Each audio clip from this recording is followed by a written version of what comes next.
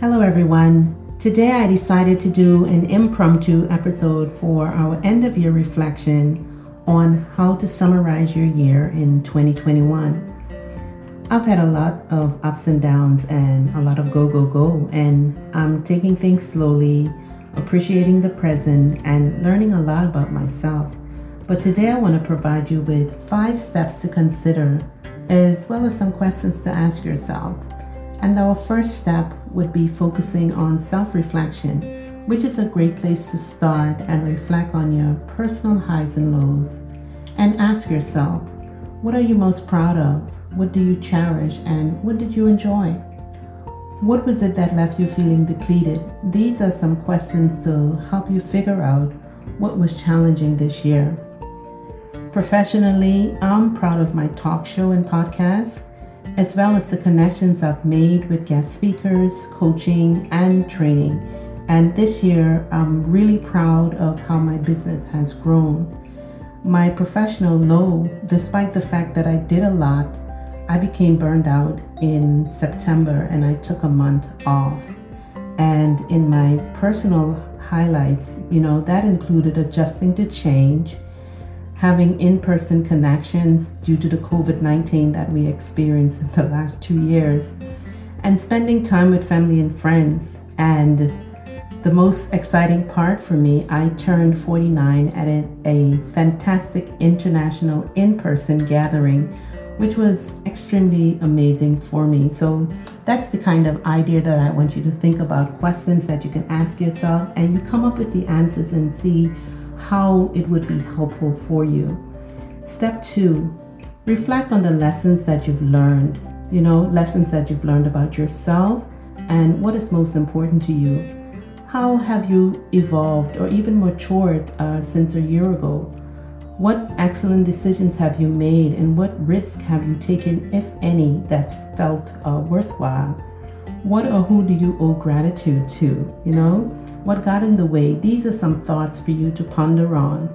And when I think about those questions for this year, I really focus on work-life balance. I know a lot of people feel like that does not even exist, but I did an integration and I transitioned into doing both. And it has been quite helpful for me.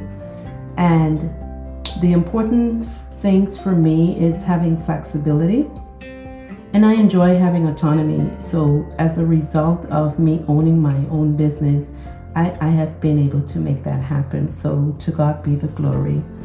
And any wise decisions that were made for me was prioritizing me in a variety of situations. Sometimes we leave ourselves for last. And so I've made it, very important aspect of my life to start taking care of me and the things that I enjoy most. What got in the way? Yes, I was a little stressed and I became burned out and I needed to take a month off, and that was very, very helpful for me. My gratitude journal, I place a high value on connections, and this year I met a lot of new people and I'm grateful to each and every one of you. And I've also set some limits for myself, and being productive and functioning at my best, that has helped me so much. And it's been amazing for me to even reflect on any lessons that I have learned this year.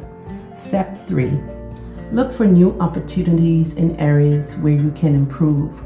What can you do to make next year better? What are some areas where you can improve, And again, you have to focus on what are in demands for jobs and the skills that perhaps you may need. For me, I did a lot of one-on-one coaching and how I can help people more. And so that's an area that I want to get into. I want to figure out how I can help people more. And also some areas that I want to improve in, right? In the courses that I offer. And so I want to produce more live training, and so I'm looking forward to that in the new year. And as it relates to demands and jobs and skills, there will be more vacancies, but there would also be greater competition, and so expectations are rising. So set yourself up to be ready for when those new opportunities would come your way. And anything involving technology, e-commerce is increasing, and we've seen that, as is the variety of supply chains and sales. So start your search early in looking for new opportunities, because they will become available. Step 4, consider your wants and needs. Oftentimes we don't do this. So what would you like to have more of? Who do you aspire to be? What needs to happen and what needs to change in order for you to get there? Getting clear on that will help you make better decisions and take advantage of opportunities. So make a list of what needs to happen in order for you to make the change and being successful. And consider what you desire in life in terms of your career, your relationships, your health, and the environment, which is very important. And think about it holistically to gain more joy and fulfillment. That's so very important. And our last step, create an action plan that you can stick to, that include deadlines for when you intend to complete it, right? What will you say yes to and what will you say no to? It is important that you make a list of your non-negotiables and what you'll do to safeguard them, because often we are afraid to say no, and we often cloud it with yes, and we don't have the space, right? So make sure that you create an action plan that you can stick to, where you can complete those goals and aspirations that you have for yourself.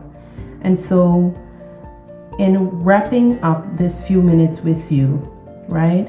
What are you going to stop doing and what are you going to start doing?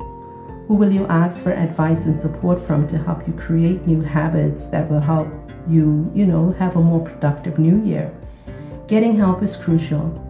You can't do it by yourself. So find the time that you will need and find out who can assist and support you. And I trust these 5 steps was helpful for you to help you reflect on your year and prepare for the year ahead. This is Coach Melanie wishing you a Merry Christmas and a bright and prosperous New Year.